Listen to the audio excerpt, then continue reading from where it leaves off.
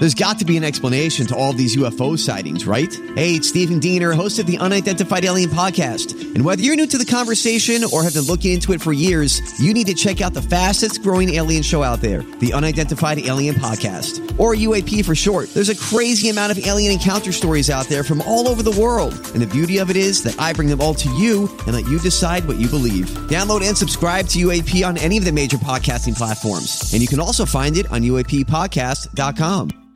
Hi, everybody. This is Adriana Trajani. I'm the host of You Are What You Read. I have the privilege of interviewing luminaries of our times about the books that shaped them from childhood until now. We get everybody from Sarah Jessica Parker to Kristen Hanna, Mitch Albom, Susie Essman, Craig Ferguson, Rainn Wilson, Amor Tolls, you name it, they come, they share. New episodes of You Are What You Read drop every Tuesday on Apple, Spotify, or any major streaming platform wherever you listen to your podcasts.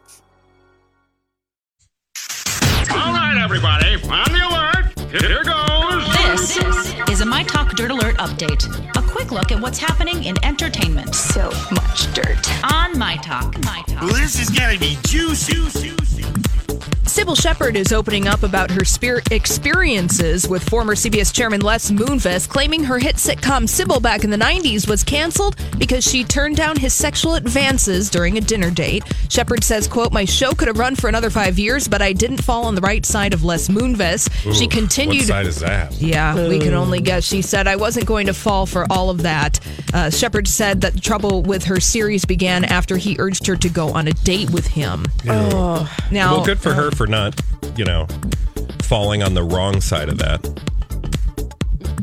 Right. I mean, wrong. Correct. Yeah. Yes.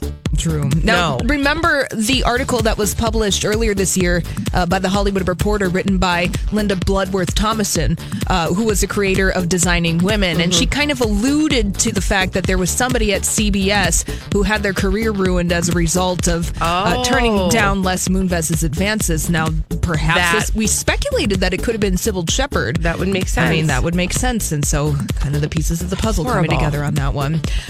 Moving on from that to the world of music, congratulations are in order for The Cure, Def Leppard, Janet Jackson, Stevie Nicks, Radiohead, Roxy Music, and The Zombies.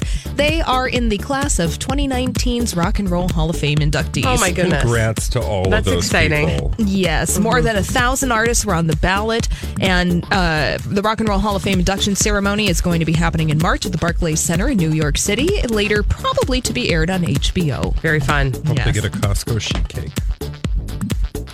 Aim high. Well, that's how I celebrate big things. I'm sure they will get more than a Costco sheet cake, but that would be nice, wouldn't it? Don't underestimate the power of a Costco sheet cake. Oh, they are good. And maybe you want to ring in the New Year's with your own sheet cake on the couch, watching a little Netflix, and you can watch something quite fun. It's Taylor Swift's Reputation Tour, a concert movie based off of her tour, is going to debut on New Year's Eve. And it was from her Dallas tour stop on Taylor Swift's Reputation World Tour. I know what my daughter will be watching on New Year's Eve. So She you a have big your Taylor Swift fan. Well, that was like her first concert. It was a big darn deal. She will like to relive it. She will want to show it to everybody in the family and show them all what she witnessed with her very own eyes. Oh, that's cute. Yeah, kind of cute. Oh, fun. And finally, your daughter's not going to be getting Post Malone Crocs. Nobody's Christmas. getting those. That's because nobody's getting like those. 5 people who ordered them. Yeah. Well, Post Malone, he had a line with Crocs. It sold out earlier this year, debuted a second set. They are sold out in 10 minutes. I'm sorry. Who knew there was such a pent-up demand for Post Malone Crocs? I don't even know what those words mean. What is a Post Malone Croc? Oh, yeah. Well, I was just going to say, I think seriously, this is the only way Crocs can stay in any kind of business. What sets a Post Malone Croc apart from a regular pair of plastic trash shoes? He designed them in collaboration with Crocs, and they have the special little charms on them. Designed by Post Malone. They have charms? Oh, yeah, that's a thing. You know the holes on the Crocs? There are these little charms that you can put in the holes. No. Yes. Oh, yeah. They even have a special name. I don't know what that is. Yeah, I can't remember what they're called either. All right. Well, think about that, Bradley. Taking that information. We got to go. For more everything entertainment, go to our website, mytalk1071.com. Is there a Mario Batali version?